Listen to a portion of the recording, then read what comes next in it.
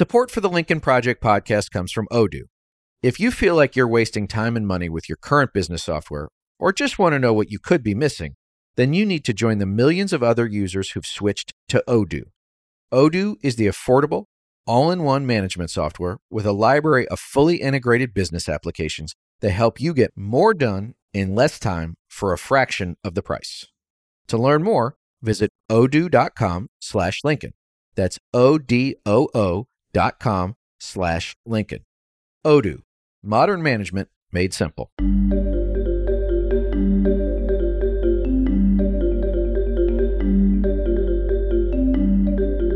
Welcome back to the Lincoln Project. I'm your host, Reed Galen. Today, I'm joined by Michigan Secretary of State Jocelyn Benson, who's been in office since 2019, the first Democrat to do so since 1995. Prior to that, Secretary Benson was Dean of Wayne State University Law School, co-founder of Military Spouses of Michigan, and is author of the book State Secretaries of State, Guardians of the Democratic Process. Secretary Benson, thanks for joining me today. Thanks for having me. Great to be here. So, Secretary Benson, today we're going to talk about the issue of voting rights and the barrage of threats against those rights in the state of Michigan, but also elsewhere, as well as how we see the political landscape in general, both the present and the future. But first, I want to talk about the importance of preserving democracy. So let's get into that.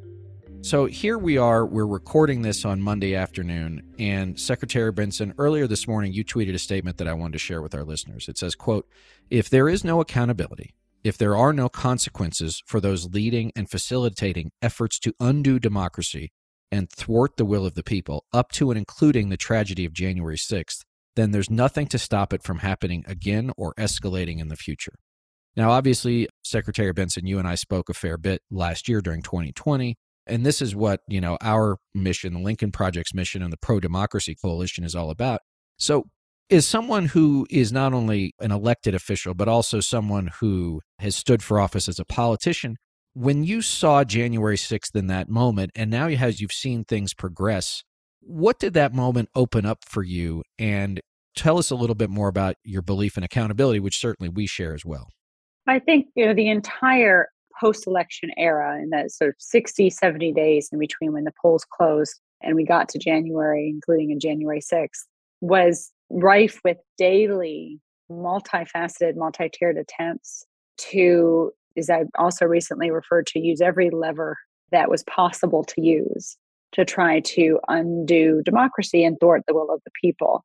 And we saw that going through the courts. We saw potentially the use of law enforcement. We saw certainly the misuse of legislators and legislative hearings, all kind of set to physical protests outside my home and others, and outside areas where close to election day people were tabulating ballots, efforts to actually stop the counting of valid votes, and then later on undo the very valid and accurate results, all culminating in January 6th.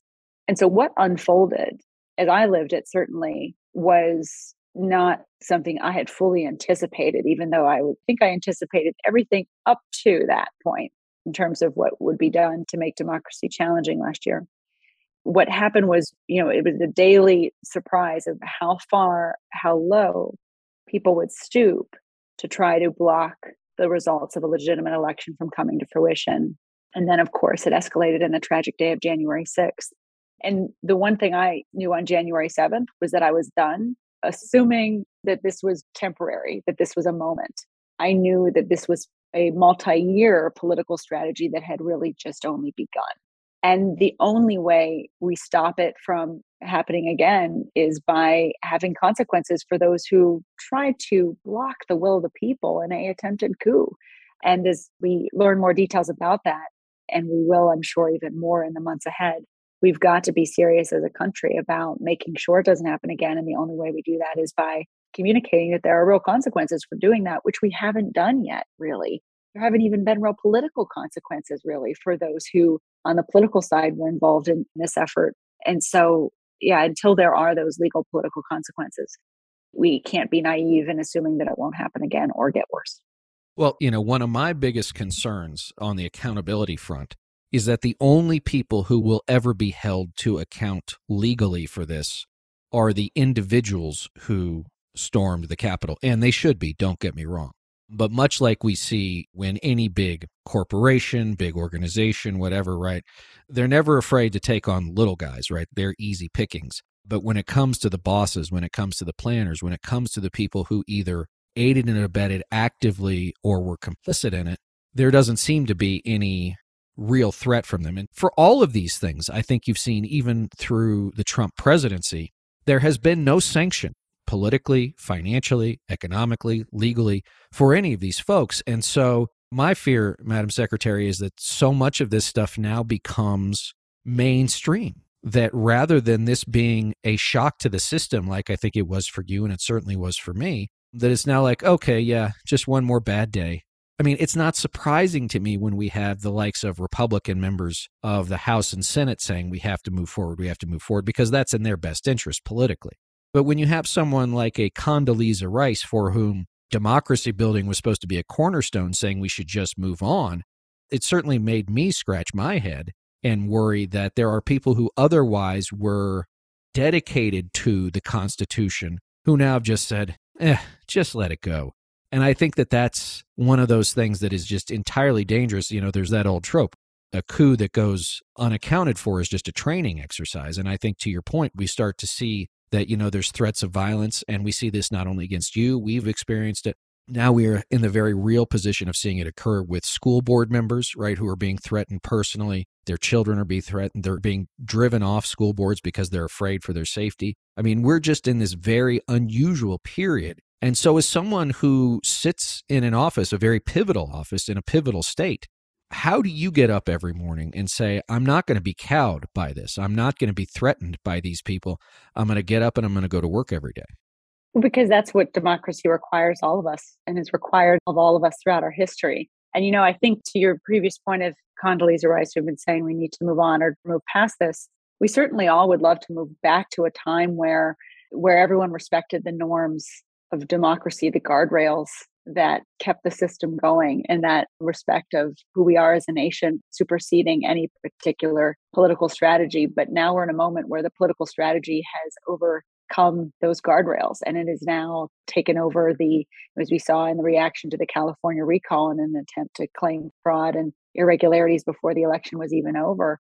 This is now a political strategy that's unfolding that threatens to overcome our entire country and undo democracy for good and threaten everything we stand for as a country. And so what gets me up in the morning is knowing that in moments like these throughout our history, the only answer is to do the work to protect democracy. And I feel very fortunate to have built a career around doing that coming out of the 2000 election, where I was appalled at the way in which that outcome proceeded and dedicated my career to just protect and defend democracy. And now feeling like I can make a contribution there that I want to. This is the work I indeed signed up for when I ran for this office. But I think the other side of it, it's the work that's required of all of us. If we're going to have a democracy, it's not just going to survive by the fact that it was created centuries ago. It's only survived in our country thus far because people have been willing to fight for it and to stand on a bridge in Selma, Alabama and face down violence just to ensure everyone could have the right to vote. So I connect with that history and realize that we're living out the next, evolution of that history in response to this treacherous political strategy that we're seeing today. So you mentioned right before we started recording that you were in Detroit earlier today speaking with activists and voters because there are local elections coming up next week in Detroit and several other cities in Michigan. What are you finding those folks are saying, and what are you finding that is really engaging with those people to make sure in local elections in an off year, which are typically, as you know, as Secretary of State better than anyone, pretty poorly attended, and that's probably being generous. What have you found is firing up those folks to make sure that they stay involved, to make sure that they get their friends and family involved, if nothing else, just to make sure that they get out and vote and make their voices heard? I think you don't hear about this a lot because you hear about the data saying, oh, people are losing faith in democracy and that sort of thing. But in talking to people in Detroit, yes, there is a sense of apathy that has ebbed and flowed over the years, but has always been there and that is still there. People are trying to connect the vote to actually whether or not it can improve their lives. And so that still is there. How is my voting going to improve my life? And really talking through that. There's a lot of still misinformation and efforts to misinform the public about their right to vote. A lot of people who are ex-offenders who believe they don't have the right to vote, even though they do. So there's a lot of voter education that needs to be done. But what also I've noticed is that there's a very clear eyed recognition among many, particularly those who've been paying close attention over the past year, that there is a very clear plan afoot to try to block people's voices from being heard and make it harder for people to vote. And there's a reaction brewing that is rejecting that quite strongly, and in some ways beginning to energize people. And I think and hope that this grows to be more serious about staying engaged and informed, because they don't want their vote to be taken away. It's like you don't know how much you appreciate something until it gets taken away. And you see that reaction now happening in some parts of the city and elsewhere as people realize that there is a very clear plan afoot to make it more difficult for citizens to vote, particularly communities of color. And it's growing. And as a result, the determination to vote seems to be growing, although we'll see how it plays out in the years ahead. I think that's a good segue into talking about voting rights, right? And the ability of all eligible citizens to be able to participate. Whether or not they will, as you said, is a much different thing. But as the chief elections officer of Michigan, there are bright line cases, I think, in places like Texas, which is now the 50th most difficult place to cast a ballot, in a place like Florida, where they're making it more difficult to participate, where even after a 2018 ballot measure that re-enfranchised nonviolent offenders, Governor Ron DeSantis and the legislature basically put a poll tax in place to ensure that those people couldn't participate. Sitting in your perch as Secretary of State, what worries you both in Michigan from that perspective, and how do we convince people that regardless of what barricades people try and throw up, if it's a long line, weird hours, whatever it is, how do we convince people that taking that time, that one day, that Tuesday in November, is key to everything else? And how do we push back on some of these voting rights things? Because clearly, let me just say this as a former Republican, Republicans have abandoned the marketplace of ideas because it doesn't matter to them anymore. Once the sole goal of being in politics is to attain and retain power, then whatever your message is fungible. It doesn't matter anymore. So how do we convince people who, to your point, might be low propensity voters, might be mid propensity voters, might be apathetic? How do we make sure that we help them overcome that apathy in the face of rules and regulations being put down to make it intentionally more difficult to participate? Well, it's interesting. When I took office, we identified the 100 precincts, 100 neighborhoods in Michigan that had the lowest number of participating voters, even in high turnout elections like November 2008, which up until last year was our highest turnout. And there were still parts of Detroit, still parts of Flint, still rural areas throughout the state where people were participating at very low numbers, oftentimes under 25% turnout, even in high turnout elections. And so my answer was, I believe very much that government should meet people where they are. That instead of saying, you come to us and then we'll serve you, come to us and we'll tell you where you can come to vote, we need to go where the people are and bring democracy to them. It's the same philosophy behind enabling people to vote from home. But that said, so I went to these communities, and some of them were rural Republican communities, but of the 140 are in Detroit and 20 are in Flint, and had these conversations. And we found two things. I went into these conversations thinking people were going to say exactly what you're talking about. They're going to say, my vote doesn't matter. It's not worth it to me. And why are you here? And what I found was quite remarkable. There was some of that, but 80% of the questions and conversation were about confusion and fear about voting. I don't know enough to vote. What if I can't read? I don't know who the candidates are. No candidates even come here. It was disconnect of information and a disconnect of sort of understanding of the procedures of how to vote. How do I get to my precinct? It takes 3 buses. How do I register to vote even?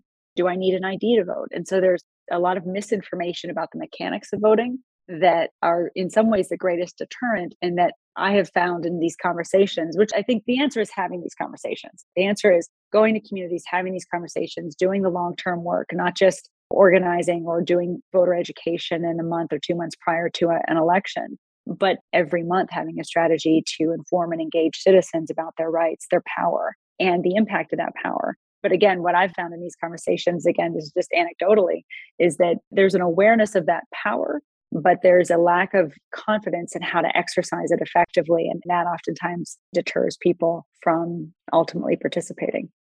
I think that's right. And first of all, I live here in Utah, which is a very conservative state, as you know, and we're an all-mail state. You can drop your ballot off at a drop box, but, I just voted my ballot last week, dropped a stamp on it, put it back in the mail. I live in a relatively small county. I think there's 50,000 people in the county.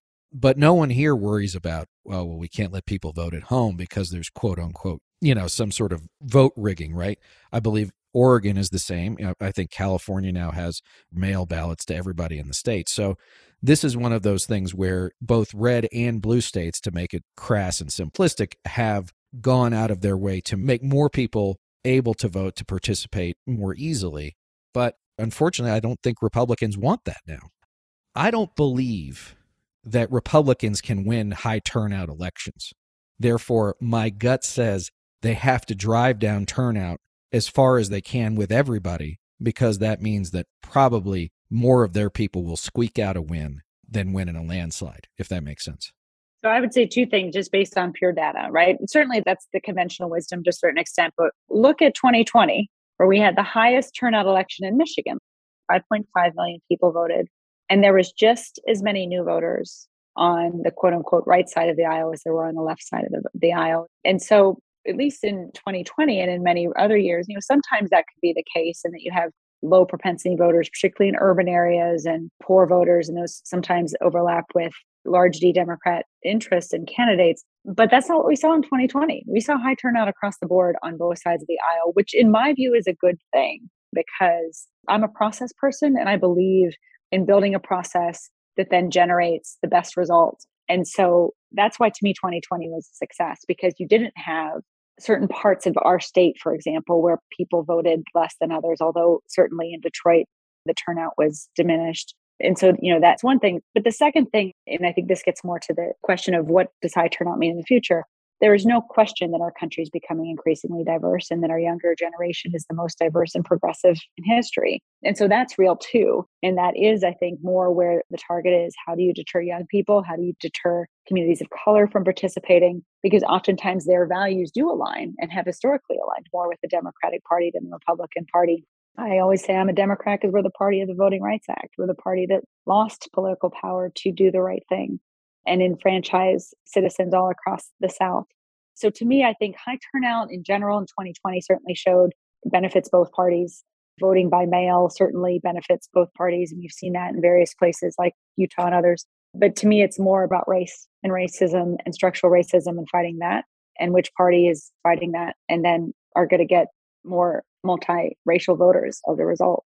Well, I think we're also seeing that there's an upcoming election next week in Virginia, and you've seen that the Republican candidate for governor there and Republicans across that state in their political communications have been using barely coded language of anti-Semitism. When Glenn Youngkin says CRT, he's not worried about some curriculum. He is saying suburban white people, be afraid of black people. When they say defund the police, the same thing.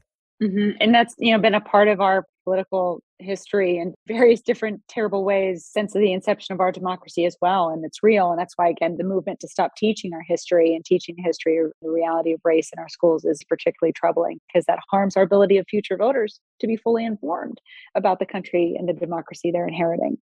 The direction our country is going, it is increasingly diverse. So we're going to see, I think, an escalation of I guess you could say, culture wars that kind of play out in the war around democracy. But, it's interesting. At this conversation I had this morning that we were referring to with, activists in Detroit, recognizing the increasing diversity of our country. One activist said, are we going to become a South Africa where there's a tyranny of the minority that blocks the voice of the majority? And I think that sense, that feeling supersedes party affiliation, although there is one party, the Republican Party, whose leaders do seem to not believe in democracy right now.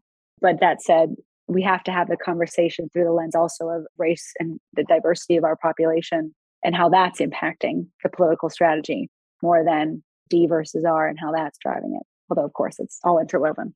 You said something earlier about, people don't miss something unless it's taken away. Let me ask you the question another way. Do we do enough civic education? No. Are we committed enough to the civic? Well, yeah. No. Let me ask you this.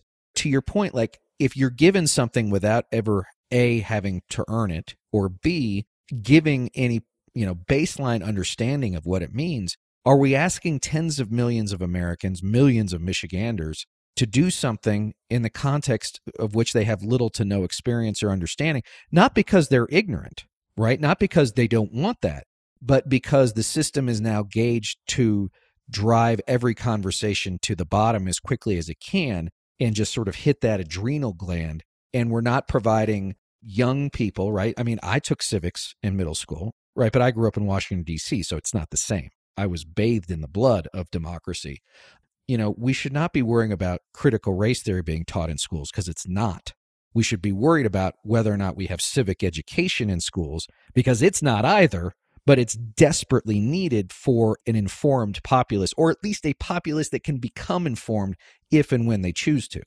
Yeah, absolutely. We're not doing a good job in our country of preparing the next generation of citizens to inherit our democracy. But through that, we're not instilling in enough citizens the sense of responsibility that comes with being an American citizen. It's also that you have a responsibility to be engaged and informed. And if we have a citizenry that's engaged and informed, then we have a robust democracy, but we don't have one without that. The responsibility of our educational system is to create that. It's all interwoven.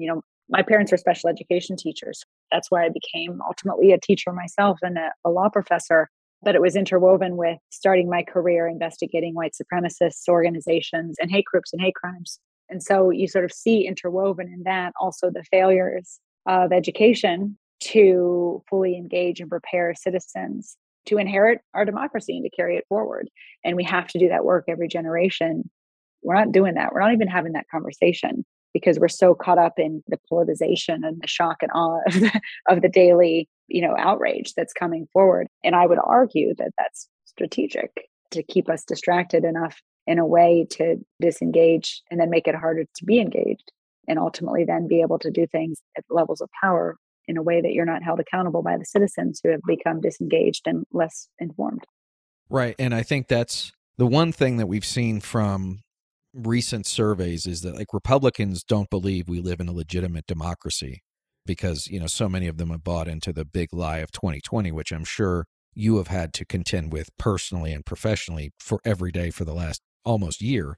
But also, and then Democratic voters don't believe that democracy is a problem at the moment. So we have this yawning chasm, not only of the polarization, but of the threat, which is Republicans already believe we don't live in a democracy, and Democrats don't seem to be concerned that we're about to lose it. And that's a very difficult place to start from if you're trying desperately, not only at a federal level, but as you know, at a state level, to sort of shore up, all these potential breakthroughs of an authoritarian-ish movement. Look, you've been in Michigan long enough to know, you must know a lot of these Republicans in Lansing that you just what happened?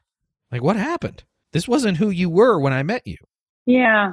Well, there's term limits. And so usually the conversation is, hi, nice to meet you, because there's such high turnover. But yeah, there are people, as an example, Senator Ed McBroom, who I did know when he became a state rep 10 years ago, state rep for 6 years, and then went on to become a state senator where he is now. So I have known him for a while. And he is the state senator who led the truth-telling report investigating the 2020 election and finding that actually it was very successful and accurate and secure. So there are, and I think around the country, there are, people who are acting with integrity and telling the truth. And that's the real dividing factor right now. And there are a lot more people who have disappointed me, not in their buying into the lie and spreading it, although there, of course, has been that, but it's been the silence of a lot of others who know better and who should have spoken out to support, for example, their colleague Brad Raffensperger when he was under fire for refusing to find votes. Being called on by the sitting president from the Oval Office to find another 11,000 votes, that's all we need. He didn't want 15,000 votes. He didn't want 20,000 votes. He wanted literally one more vote that Joe Biden got to be changed. The ridiculousness of it would make you laugh if it wasn't so frightening that this was a guy who was literally in the interregnum between Election Day and the inaugural of Joe Biden, still trying to turn this stuff over. Yeah. And I think the silence of so many on the Republican side who are out there standing with him and supporting him was really sad. That to me was a bigger cloud on everything because that silence breeds essentially acceptance of the idea that it could be okay to ask a Secretary of State to do that, which of course it's not. And so prior to 2020, and even now, I really value working across the aisle. I love democracy because the idea inherent in it is that you bring people together of different perspectives. And as you said before, with the marketplace of ideas, you work it out, come to a compromise. No one party has a monopoly on all the good ideas and all the solutions. But by bringing us all together, we can actually come up with the best solution for the most number of people. That's what I buy into. And so when you lose that, which is really what we've lost as a sizable portion of the political leaders have bought into a lie or furthered it in order to achieve their own political power or ascension, then we're in a danger as a country of making bad policy, which we're also starting to see play out. And the only way we change that is by voters not supporting elected officials who don't do their jobs in that way and don't support democracy, and demanding that leaders on both sides of the aisle tell them the truth and protect their vote. So, Secretary Benson, before we let you get out of here, I want to ask a couple more questions. The first is, you mentioned your colleagues, your fellow secretaries of state across the country, and you mentioned Brad Raffensperger of Georgia. Almost assuredly will be faced with a primary in the Republican primary there by someone who, I believe it's a retiring member of Congress, who will almost assuredly go all in on sort of Donald Trump, the big lie, Raffensperger betrayed the president, et cetera, et cetera. And then we saw that Governor Greg Abbott in Texas just announced his new Secretary of State, where it's an appointed position, is someone who actually tried to take President Trump's electoral fiction into federal court. You know, if you have the opportunity to speak to those people, like, do you ever say, like, you know what your job is, right? Like, you're a Republican or whatever, but it's to be an arbiter, a fair and even arbiter of the outcome, not to put your thumb on the scale. Yeah. On one hand, as you point out, there is a three-tiered strategy right now to escalate the attacks on democracy. One is to keep spreading the big lie, and two is to pass laws making it harder to vote off of that big lie and codify the falsehoods out there. But the third is the most pervasive, and it's a very real effort to basically put people in positions of authority at every level. We see this happening in Michigan already at our county level, with replacing county canvassers who certify elections with people who have supported the big lie. You know, up to the statewide level with secretaries of state to really throw every potential avenue to put people in places of authority for future elections, particularly for 2024, who will be willing to subvert the will of the people, who will take that call from a candidate and find votes and not uphold the will of the people. The reason why the big lie keeps getting propagated is not about just 2020. It's about making it so that if and when that happens, if and when you have an election officer who willingly subverts the will of the people, refuses to certify a fair and accurate election, then, you know, this lie has been out there for so long that the people are more willing to accept election subversion, because for 3 years they've been fed this misinformation that the elections are somehow quote unquote rigged, even though they're not. You know, it's all kind of planting the seeds to enable the overturning of an election result and to enable that overturning to be accepted by the American people. And that's where we're headed. And that's where you see 2022 is going to be about, will the American people, will voters in states like Texas hold accountable a governor who will appoint a secretary of state who doesn't respect democracy? Or will they elect secretaries of state in other states who have been endorsed by a former president who tried to subvert the will of the people? That's the choice voters will have in 2022. And it remains to be seen who will turn out and who will participate and who will make sure that democracy survives. But it's going to depend on the voters to make sure that it does. And from our perspective, 2022 is the way station to 24. But, you know, one of the things that I feel ashamed that I didn't think about it sooner is that in your state of Michigan, where Governor Whitmer is running for re-election, in Wisconsin, in Pennsylvania, in Georgia, in Arizona, you know, these are states that already have Republican majorities in the legislature. If they capture the governor's mansion as well, our biggest fear is that 2024 won't even be a question, right? They'll do some craziness with different slates of electors and everything else. January 6th, to your point, will be, you know, past as prologue, right? We'll just be full on into a constitutional crisis, both at federal and the state level, because someone like you will be like, this is clearly not what's supposed to happen. This is clearly not what's going on. And you all are making a decision not by the will of the people. And remember, they always say this is what the people really want, but how somehow it always turns out that that's not what the people want. It's what they want. So how much does that concern you? Yeah, because what comes next after that? Then you have a government that, is not really accepted as legitimate by a large sector of the population potentially, and then can't govern. Before we get to that, I think these next 3 years are going to determine whether that happens or not and what 2024 looks like. But what I saw in 2020 was there are multiple reasons why democracy prevailed. First and foremost, good people on both sides of the aisle and places of authority did the right thing, certified the election, refused to quote unquote find votes, all of that. So it held because of that.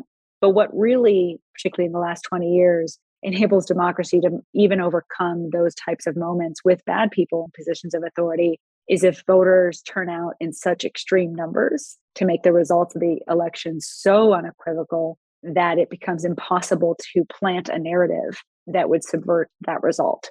And so, in other words, if it's a close election, or even in the case of Michigan, where 5.5 million people voted and the results of the election were separated by 150,000, that was still considered close. So we've got to have voters speak clearly and unequivocally at the outset and become educated about how to ensure that they receive their ballots, return them on time, do everything by the book, work a little bit harder perhaps than before to make sure that all the I's are dotted and the T's are crossed and their ballots are in.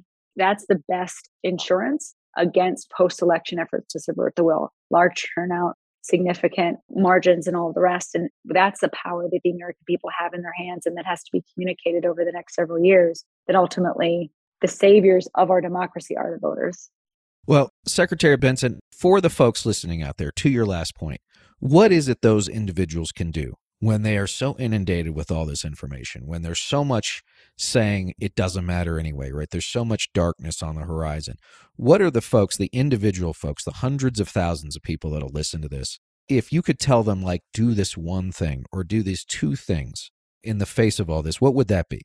Sign up to be an election worker in every election, learn the process through that, and then tell people about it. I mean, the truth is on our side in terms of our processes being secure, our democracy being secure. The more good people we have as poll workers, election workers, and the more people voting, that's how we get through this. And so if everyone on the side of defending democracy signed up to be a poll worker or election worker in their community, encouraged others to do the same, and then, shared their stories about actually what they experience in securing the process and making sure every valid vote is counted, that is how we counter this misinformation with the truth and the facts and the data.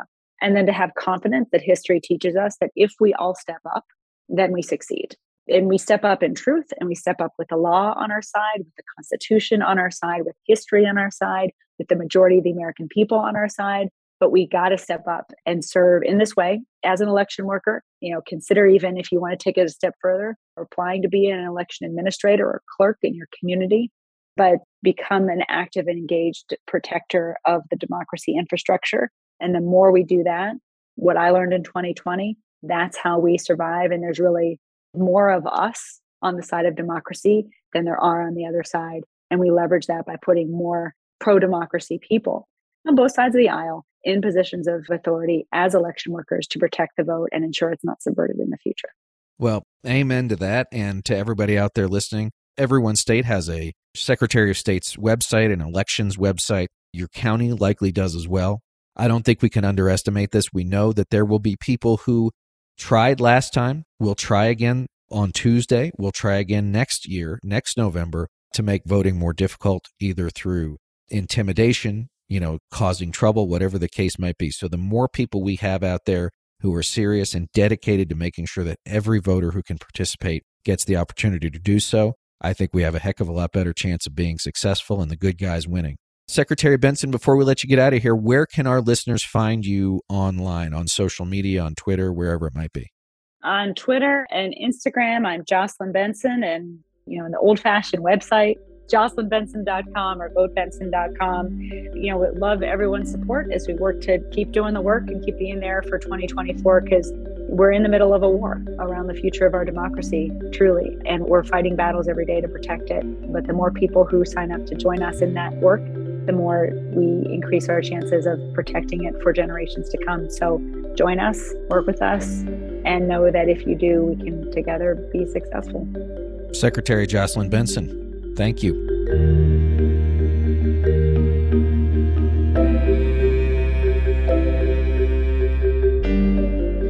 Thanks again to everyone for listening. be sure to follow and subscribe to The Lincoln Project on Apple Podcasts, Spotify, Google, or however you listen. Don't forget to leave a 5-star review.